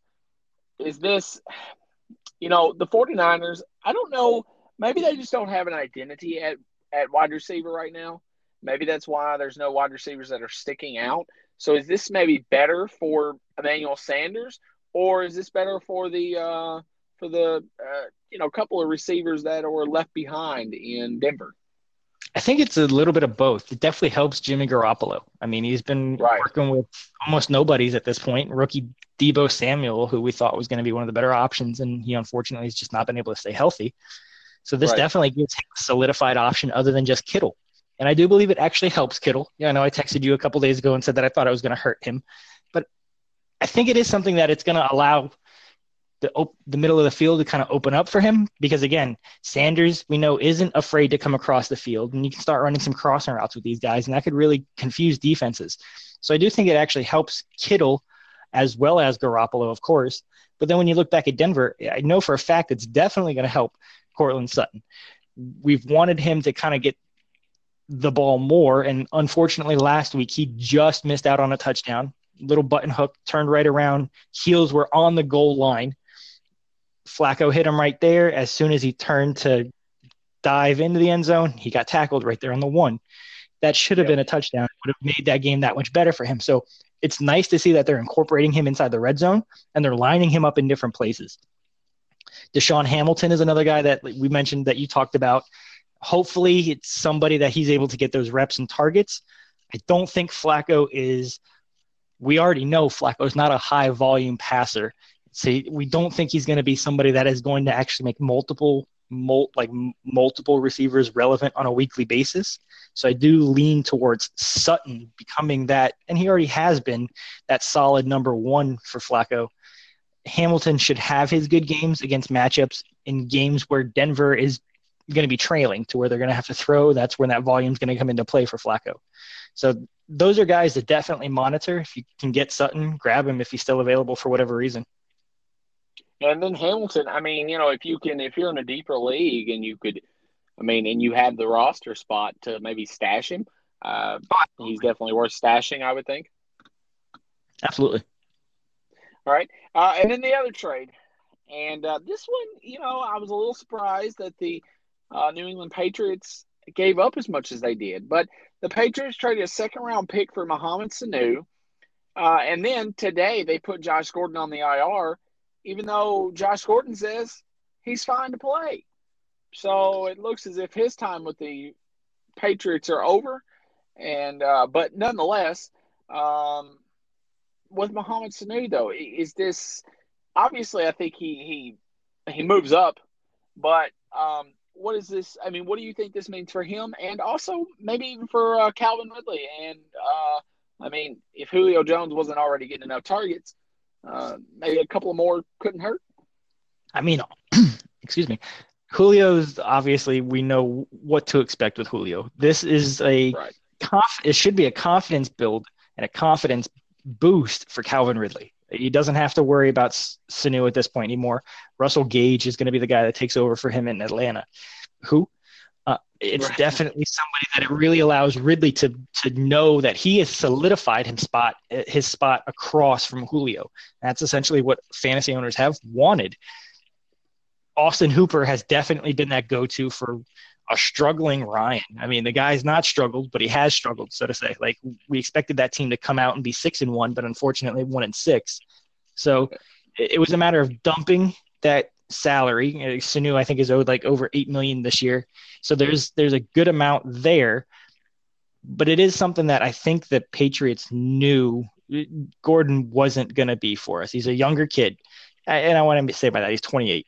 Sanu is 29. So it's not like there's a huge difference with that, but they have had issues with Gordon. Sanu is not an off-the-field issue kind of a guy. So I think it's to where they know what they're getting with him. An extremely versatile wide receiver. Guy can play slot, he can play wide out. We've seen him run all different types of routes. And again, he's not afraid to come across the middle of the field. So they're going to allow Philip Dorsett, I think, to kick outside, really run with him. And then, again, we've seen the kid Myers the past couple of weeks as well, solidified his spot. He's caught every target that Tom Brady's thrown to him. That's what they want moving forward, is they want consistency. Even though that receiving core might not be a bunch of big names, if they continue to produce, and with Tom Brady throwing dimes, there's really no reason for them to look elsewhere. So I do think Sanu is going to push himself, but I don't think he's going to be somebody that's going to be more than a 4 for 50 and a touchdown every so often. I do believe it's still going to roll through Edelman, still going to run through White. Michel's going to get his 1-yarder like he has been. So it's definitely something to see. Brady spreads it out. I'd like to see them grab a tight end at some point. I know there's been some news about they reached out to Tampa Bay about O.J. Howard, so that would be a nice acquisition for them. That's definitely the position that they're struggling at the most. Well, they got Ben Watson back this week, and he seemingly had a few targets thrown his way. But I mean, Ben Watson is definitely not the long-term answer. But yeah, I mean, I think when it comes to the Patriots, from what I've heard and read, they've always had an interest in Mohamed Sanu, and so I think that they finally were able to get him. And granted, yeah, it's a second-round pick, but it's the Patriots. Bill Belichick can find a second-round value guy in the 6th round. I mean, look at Tom Brady, for instance. I mean, he found the greatest quarterback of all time in the 6th round. So, but nonetheless, I think for me, you brought up the fact that, with the Patriots receivers, I personally, I had Josh Gordon in a couple of leagues, and I had to get rid of him. I had to get away from him, and obviously now, I mean, everybody's getting rid of him. But he just, I couldn't trust him. I mean, I had a couple of weeks where I started him, and I got burned. And so I just couldn't trust him, because I do think that while the Patriots offense is able to score points, they spread the ball around so much that it's hard to have a wide receiver who is, or even a running back, really, if you look at Sonny Michel, who is just, the star, the guy who's going to get the ball no matter what, or the number one option. Yeah, but I think this Sanu has a good chance, and I think he definitely is a better option than what he was back when he was with the Falcons. But nonetheless. Oh, absolutely. I mean, there were, like you said, there were a few games that Gordon should have produced against Washington and Miami. He stunk it up. He laid turds, and unfortunately, that's not what you want with matchups like that. So Sanu definitely has solid matchups down the road as well. I mean, their bye week is in week 10, but after that, they played Philadelphia, Dallas, Houston, Cincinnati, and Buffalo with Kansas City in there.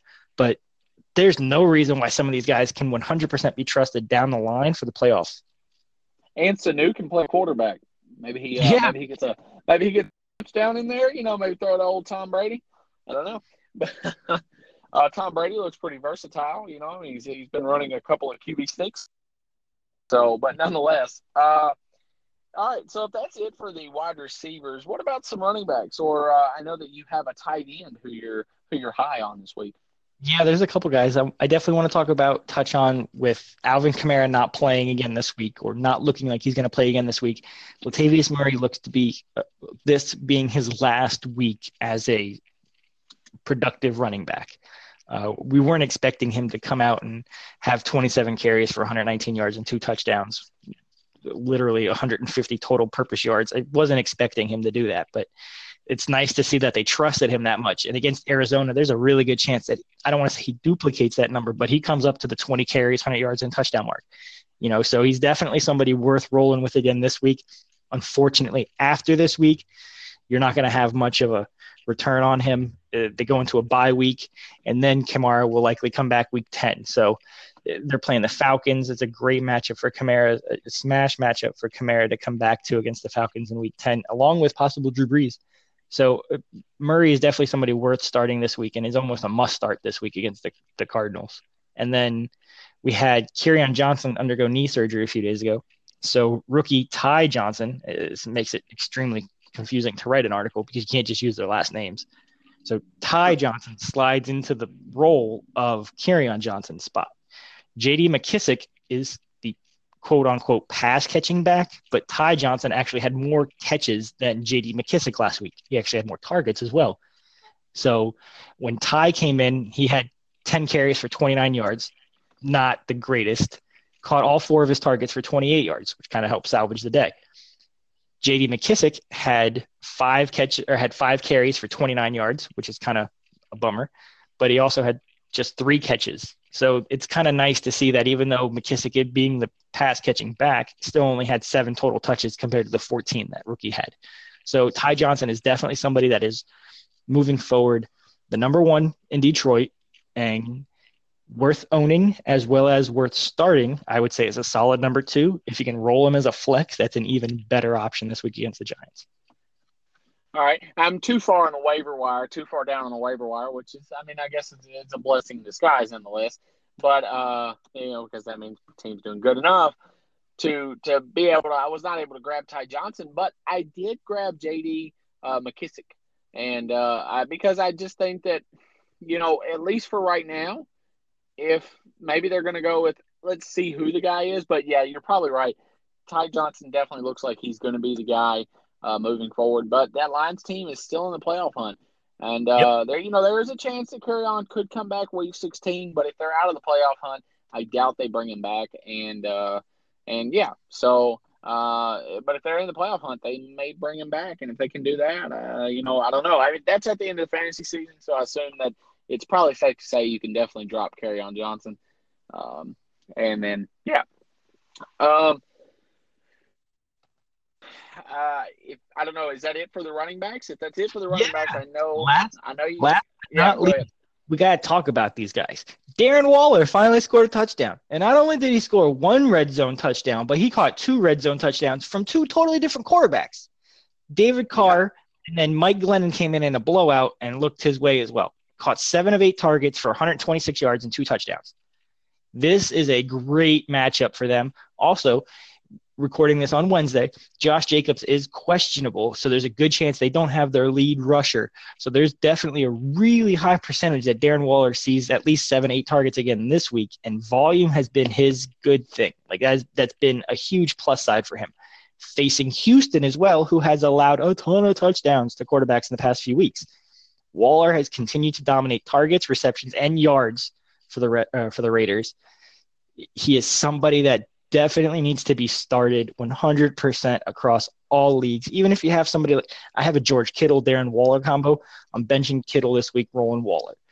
If you have for whatever reason, you have a Kelsey Waller combo, bench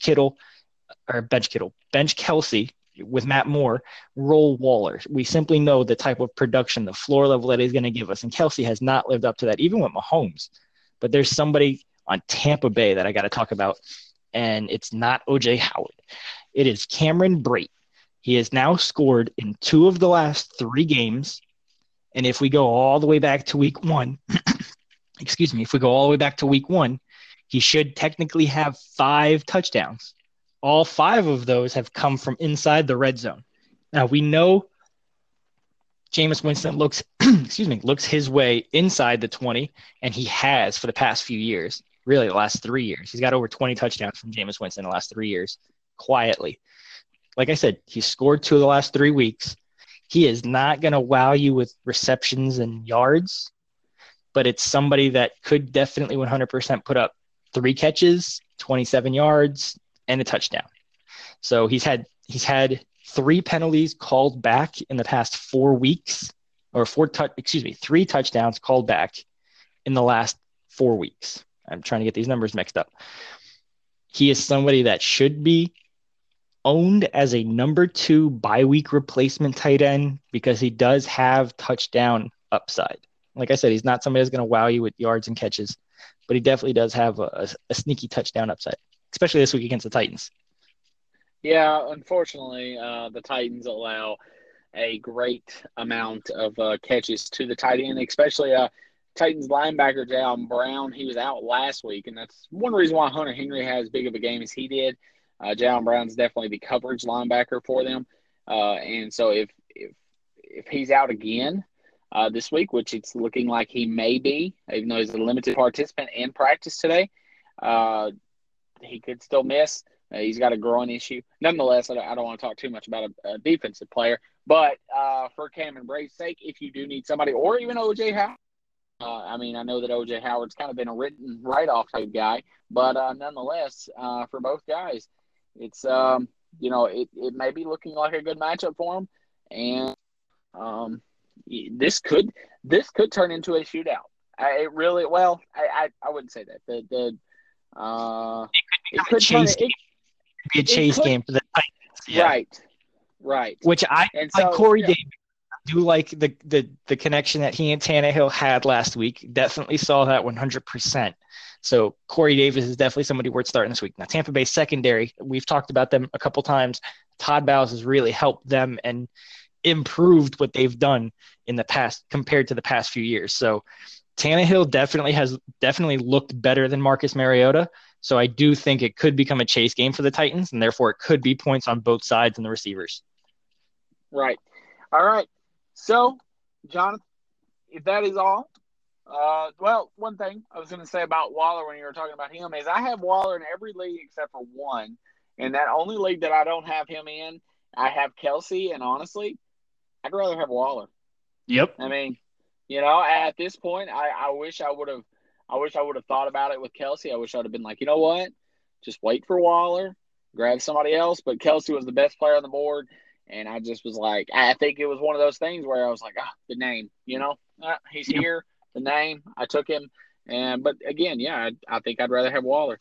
But nonetheless, if that is all, my friend, I appreciate you. I appreciate you coming on. Right. Yeah. I appreciate you coming on today, this week. And as always, you all can follow him and get the much-needed advice that we all need during this fantasy football season from Fantasy Football 101 on Facebook. And he's always willing to help. And like I always say, he's helped me for a long time and definitely helped me win some championships and whatnot. I've not took him out for a steak dinner or anything like that yet, but if I ever get down to his way, I probably will. And then again, you barbecue a whole lot, so I may want you to, put something on the maybe something else. But I'll buy the steaks. How about that? I'll take you up on that. I can cook a mean steak. Okay, well, sounds good. All right, Jonathan. As always, I appreciate it, and we'll talk to you next week. Thank you, Robert. You have a good one, buddy, and good luck. All right, Brad. So real quick, let's talk about the World Series because it is going on. You have the Washington Nationals taking on the Houston Astros. The Astros with home field advantage, and this is a 7-game series possible. I think the Nationals are super hot right now, and I think that they have a good chance of possibly winning this. But what the Astros done at the trade deadline and in order to make their team stronger is something that I actually personally like seeing. And I think that the Astros have built a too strong of a team to go out to lose the World Series to a wild card team. Well, what is your thoughts on the World Series this year? Yeah, so I want to ride the hot team train, but we see this with the Colorado Rockies, and this is probably about 5-10 years ago when they did that, or they come in hot and then they get into the World Series and they just kind of fizz out pretty fast. Yeah. The Phillies a couple years ago. The Nationals started 19-31. I don't think anybody thought they would have them here in the World Series. And my gut says Nationals in 7. I think that scares me the most about the Nationals is not the starting pitching, but the bullpen. I think because of that, I had the Astros in 6, but I think the Nationals aren't going to go down easy by any means. And the Astros have really been struggling. They really struggled in the Yankees series, the LCS. So I don't know. I'm just picking the Astros. I think mainly because I'm scared of the Nationals bullpen.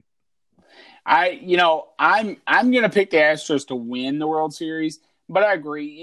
I'm a big Cardinals fan, and so whenever the Nationals beat the Dodgers, and we saw that Cardinals would take on the Nationals, I was like, okay, well, I'd rather take on the Nationals than the Dodgers. Honestly, though, now looking back, I think the Cardinals could have got a game or two if they would have played the Dodgers. Now, granted, I didn't expect the Cardinals to make it to the ALCS or NLCS, sorry. But they showed me why I shouldn't have expected that and so it was kind of an embarrassing performance, but nonetheless, I think the Nationals are a very hot team, and I think the Nationals could take the Astros to a Game 7. But you said that the Astros in 6. I did. Yeah. I'm gonna take the Astros. I'm gonna take the Astros in 5. Actually. Okay. And as much as I want to believe in the hype train of the Nationals, I just think that the Astros have too much to go against the Nationals. But hey, congrats to Washington Nationals fans. Mm-hmm. You made it to your first World Series, and you got a good young core. That Juan Soto guy, he's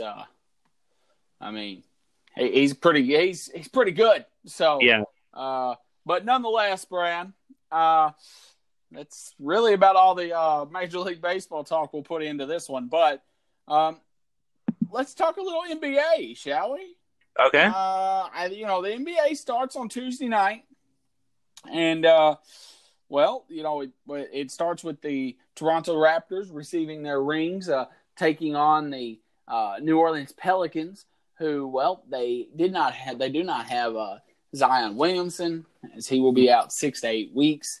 And so, listen, I don't want to say that Zion's another Greg Oden, but I think that he's better than that. But oh man, he's not giving me much hope at the moment. Yeah. So, but nonetheless, I do look at the and then of course we have the LA Clippers and the LA Lakers taking on one another in LA. Mm-hmm. And so it's all intriguing matchups. I think both are intriguing matchups, but nonetheless, Brad, just real quick, the NBA season, I was really excited for it this year. Now, granted, I'm a Grizzlies fan, I believe. Are you a Grizzlies fan as well? I am, yes. Okay. I believed you. I was pretty sure you were. And so I'm excited for that young core. I don't want to speak much on the Grizzlies. But, I'm excited to see Jay Moran and JJ can do this year. But nonetheless, I don't expect them to do anything as far as playoffs goes. But hey, when it comes to playoffs, I think that we would be doing an injustice not to at least say who our Western and Eastern Conference playoff teams are, and then we'll maybe give a little MVP and Coach of the Year and Rookie of the Year. But before we do that, I mean, do you have anything to say about the NBA season? I think it's a lot of fun. I think I'm on board with you. I think with the disparity in the league this year, it's definitely put me interested in actually. So I watch a lot of the playoffs, and I watch a game here or there in the season. Well, this season makes me actually want to watch the season throughout the season because every night, I mean, we don't know who's going to win. Right. There's some clear-cut favorites, but there's a lot of competition this year. I'm playing fantasy basketball for the first year, and so I'm excited about that. I think I'm not as our resident fantasy football guy, Jonathan Nardone. He doesn't do basketball. He doesn't talk about fantasy basketball, so I can't go to him. But I mean, that's kind of got me excited. I know this whole China dispute it's kind of put a little bit of a damper on the NBA season, but I'm just hoping that maybe it's not talked about as much during the games. You know, it's a dispute that's outside the game, so I'd like for it to stay outside the game, but nonetheless, it's a dispute. So, and so that's. But all right, so let's talk a little bit about the playoffs. Who do you have going to the playoffs in the Eastern Conference? And then we'll talk about the finals after we give the Eastern, Western, and such yada yada yada. Okay. Well, real quick fun fact about myself: the first fantasy league I've ever played in was in 2006, and it was basketball. Really? So, yep. My first overall pick was. So, anyway, so you might have been in middle school, then, sure, but so who was your number one? Who was your first pick? Shaq. Oh, okay. Yeah. Well, 2006. Yeah. Don't tell people how young I am, man. Anyways, no. All right. So, Eastern Conference. Who do you have going in there? If you want to start with number 8 and go up, you can. I mean, if we start with number 8, I guess we could both just kind of go through ours at the same time. If you want me to, I can give you mine first. Yeah, sure, go for it. All right. So, at number 8, I have the Orlando Magic. Okay. The Pistons are right outside the mark, though. Right outside. Number 7, the Miami Heat. Okay. Number 6, the defending champions, Toronto Raptors. Wow. Number 5, the Boston Celtics. Number 4, the Indiana Pacers. Okay. I think Oladipo can, do pretty good this year. I believe he will be back. But nonetheless, if he's not, then, well, I need to move them down. But anyways. Number 3, the Brooklyn Nets. Number 2, the Milwaukee Bucks. And number 1, I think this is obvious, the team that tanked, that made tanking relevant, the Philadelphia 76ers. Okay, yeah. So I had the Magic at 8, and again, I had the Pistons at the 9th spot looking in. I'm gonna put Toronto at 7. I know it's gonna be kind of surprising. I mean, I have them at 6, so I mean. That's true, yeah. So I'm gonna put Raptors at 7. I'm gonna put the Brooklyn Nets at 6. I'm still struggling to trust Kyrie Irving by himself until Kevin Durant gets back. Number 5, I'm gonna have the Miami Heat. I think they can make a lot of noise this year. I think they'll do well. 4, I had the Indiana Pacers. All right. I kind of do trust Oladipo and the Pacers this year with Miles Turner. They're a really good combo there in Indiana. Number 3, I'm going to put the Boston Celtics.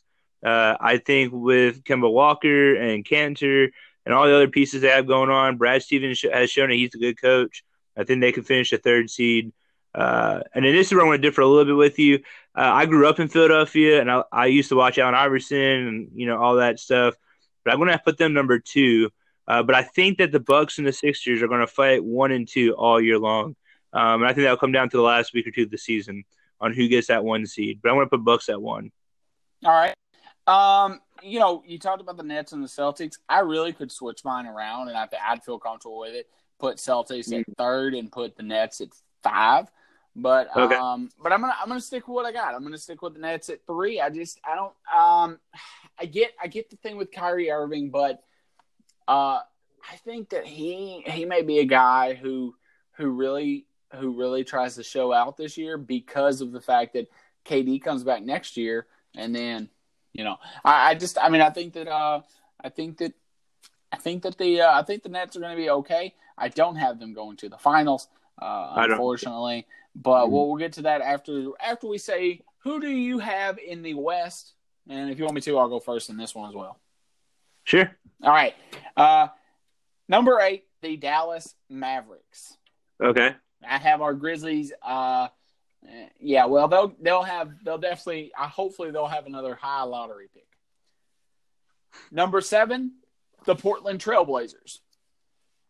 Number 6, the Golden State Warriors. And now before I go on, I think that a lot of these teams could possibly be number 1 if they were in the East. Yeah, I agree. Or at least higher. Like the Trailblazers, I think in the East could definitely be top 3 probably. Nonetheless. Yep. Number 5, the Houston Rockets. Okay. Number 4, the Denver Nuggets. Number 3, the LA Lakers. Are you ready for this? Number 2, sure. The Utah Jazz. Okay. And number 1, the LA Clippers. Now I'll put the Utah Jazz at number 2. Listen, Mike Conley's no longer with the Grizzlies, but he is my favorite player of all time, and he will continue to be. And so that guy holds a special place in my mind, and so it's just one of those things where I think that he can help the Utah Jazz get over the top. But we'll get to our finals predictions. But anyways, all right. So who do you have in your Western Conference playoffs? Yeah, I have Dallas at Mavericks number 8. I have the Spurs kind of on the outside looking in. I think the Mavs have a lot of good talent, especially young talent. I think they're going to do well. I have them at 8 seed. 7 might surprise some people, but with Klay Thompson coming out today saying that he's going to be out for the year, I have the Warriors being at 7. Steph's going to be he's a great shooter, don't get me wrong. I just don't think they're going to get in the top 4 without Klay. 6, I have Damian Lillard and the Blazers. Damian Lillard plays on a chip with his shoulder, and you can see it. It's fun. He's fun to watch. 5, I think I'm going to go with the Rockets here. I kind of flip-flop them and the Lakers quite a bit. I'm going to put the Rockets here. I think it's going to be fun watching Russ and Harden and PJ Tucker and Capella and all those others. And so I think they'll go in 5. 4, I'm going to put the LA Lakers here. And I want to put them here because I think it's going to take a while for them to get down Frank Vogel's system. And we don't know how healthy Anthony Davis is going to be. And there's a lot of old guys on that roster. 3, I'm going to put the Utah Jazz here. And I put them here because they're a good team. They're on the uppity up. And I think with Mike Conley there, I think that, again, kind of gets them over the hump, maybe. I don't know if I see them in the Western Conference Finals, but we'll get to that later. Number 2, I did the Clippers, mainly because you just put kind of the 2 most injury-prone players right now in the NBA on the same team. And so I'm kind of curious to see how much they'll actually play during the season. And then number 1, I had the Nuggets, and I think I put the Nuggets there because they're young, they're consistent, and they have Nikola Jokic, who I think is going to be an MVP race. So they're going to be fun to watch. I think they'll finish number 1. Okay. By the way, I have the Spurs also looking in on the Western Conference. Speaking of MVP, before we give our finals, let's give our MVP, Rookie of the Year, and Coach of the Year. Speaking of MVP and speaking of Nikola Jokic, I actually believe that he can win the MVP this year. And I Okay. think if the Denver Nuggets can finish number one in the Western Conference, I don't see why he couldn't. Yeah. He obviously scores a lot of points. I mean, that's obvious. He's a big man who passes the ball a lot. And granted, that's assist there. I don't want to sound basic with my terminology here, but I mean, you got to watch the guy. Watch the guy. He plays. I mean, he plays. Very. I mean, he plays great. That's obvious. I think he definitely has the ability to maybe lead the league in rebounds. Okay. So yeah, I think that he's my MVP candidate, but I think LeBron James is probably going to win it. It's just because LeBron James, even though he went through his injuries and whatnot last year, he was still one of the top players in the NBA. And so I think that with Anthony Davis on the team, I think that he may be able to be the top player in the NBA. Now, granted, this may be the last time he's ever the top player in the NBA, but nonetheless, I would like to see Nikola. Oh my goodness. Anyways, Jokic. I would like to see him win it, but I think LeBron James will probably take it. Yeah, I think if he stays healthy, I'm going to pick Joel Embiid.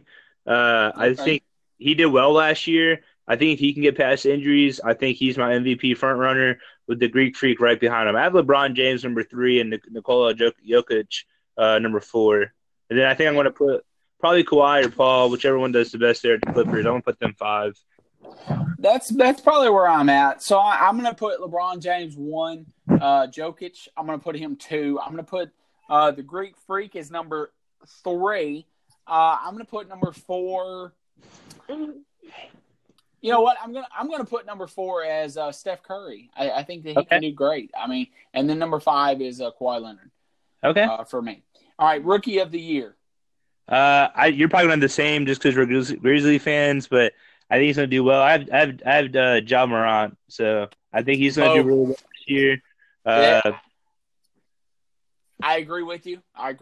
I that's who I have as my Rookie of the Year, and honestly, I think it's because Zion. I mean, I think he's just going to be hurt a lot, maybe hurt too much to qualify. All right, and finally, Coach of the Year. Coach of the Year, I'm going to put Mike Malone with the Nuggets. I think he should have got it last year. I don't think he did. I think Nick Nurse did. But I definitely think Mike Malone gets it this year. I'm going to take Quinn Snyder of the Jazz or possibly Doc Rivers of the Clippers. I think either one of them could win it. I would like to see Quinn Snyder win it just because, he's not as known. And so he's a part of a smaller market team. But nonetheless, all right, so who is your finals? Who is the teams in your finals? And then then before you give your champion, I'll say my finals. Okay, yeah, I think this year I want to say it's going to be the Houston Rockets versus 76ers. Really? So yeah. You think the Rockets can go through the Western Conference? I think they can. With the team they have now, I think Chris Paul, as much as people want to give him credit, I think he was kind of their hindrance last year. And so Russell Westbrook actually plays. Let's talk a little college football, shall we? Number 16, SMU, is going to take on Houston this week. Tomorrow, actually. I'm sorry, I apologize. Tomorrow, Thursday, they're going to take them on. Number 13, Wisconsin's going to take on number 3, Ohio State. Wisconsin got it upset big time last week, but they look to bounce back against Ohio State. I don't expect them to be able to do that, but hey, you never know. Number 20, Iowa's going to take on Northwestern. Should be a good game for Iowa. You have number 5, Oklahoma, taking on Kansas State. Oklahoma should be able to come out of that. Hey, you never know. It could be a sneaky good game, though. Minnesota is welcoming Maryland into their place, and we'll see how that goes. Number 9, Auburn's taking on number 2, LSU.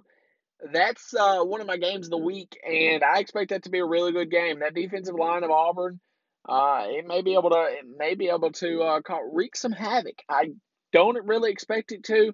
I think LSU can definitely come out with this win, but we will see. Oklahoma State versus number 23, Iowa State. That's a sneaky good game, as well as number 6, Penn State versus Michigan State. You know what? Number 15 Texas versus TCU is a sneaky good game as well. As you can tell, I like sneaky good games. But anyways, Tua Tagovailoa looks like he's going to be out for Alabama against Arkansas. And maybe Alabama doesn't need him to beat Arkansas, but listen, look out.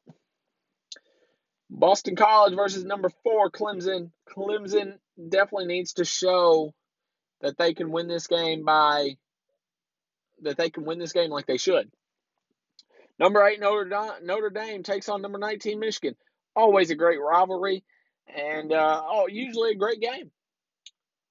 Then, later in the evening, you got number 24 Arizona State taking on UCLA. California taking on number 12 Utah. Utah has been a little disappointing this year. I thought they'd be better than what they are. They're still number 12 in the country, though. Washington State taking on number 11 Oregon. And then San Diego State versus UNLV. If you want to stay up until 9:30, I personally probably will not, just to watch that. But nonetheless, a good week of college football, and have fun watching it, everyone. All right, for this new segment this week, we've kind of talked about a lot of different sports. The World Series going on. We've talked about the NBA starting up. We've talked about the NFL, obviously, and so just a little touch on it. I think the biggest thing, there's two big things. The Drew Brees is saying that he's planning on returning versus the Cardinals. That's one of the bigger things. And then also, I think the other thing is this Josh Gordon situation. Listen, I just want to, Jonathan and I talked about it a little bit during the fantasy football segment, but I just want to speak on it a little more. I just think this is an odd circumstance with him. The Patriots put him on IR, and then they take him off of IR, or not take him off IR, but then he says that he's okay to play. So is this just their way of saying, okay, well, we're done with you? And it may be so, but I don't know. I think that this is a weird situation, and honestly, if you're done with him and he's healthy, I think it's kind of crappy that he wasn't able to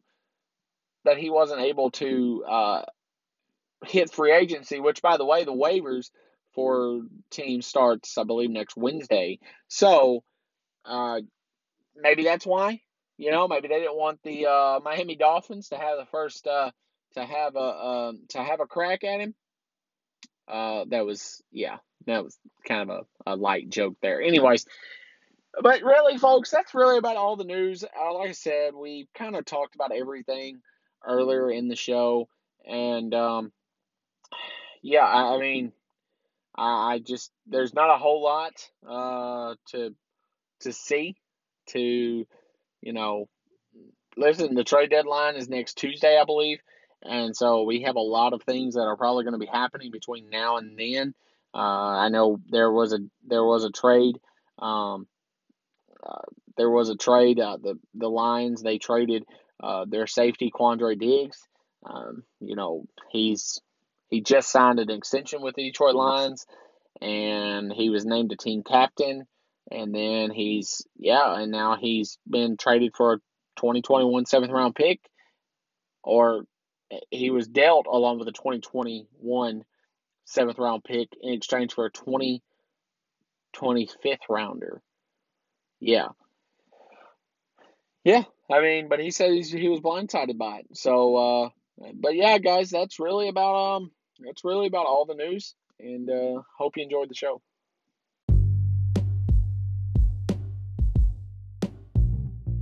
And that's going to do it for another edition of the Golden Point Sports Podcast. I'm your host, Robert Foster, and I ask that you like and follow us on Facebook at Golden Point Sports. And as always, I hope you have a great and blessed day.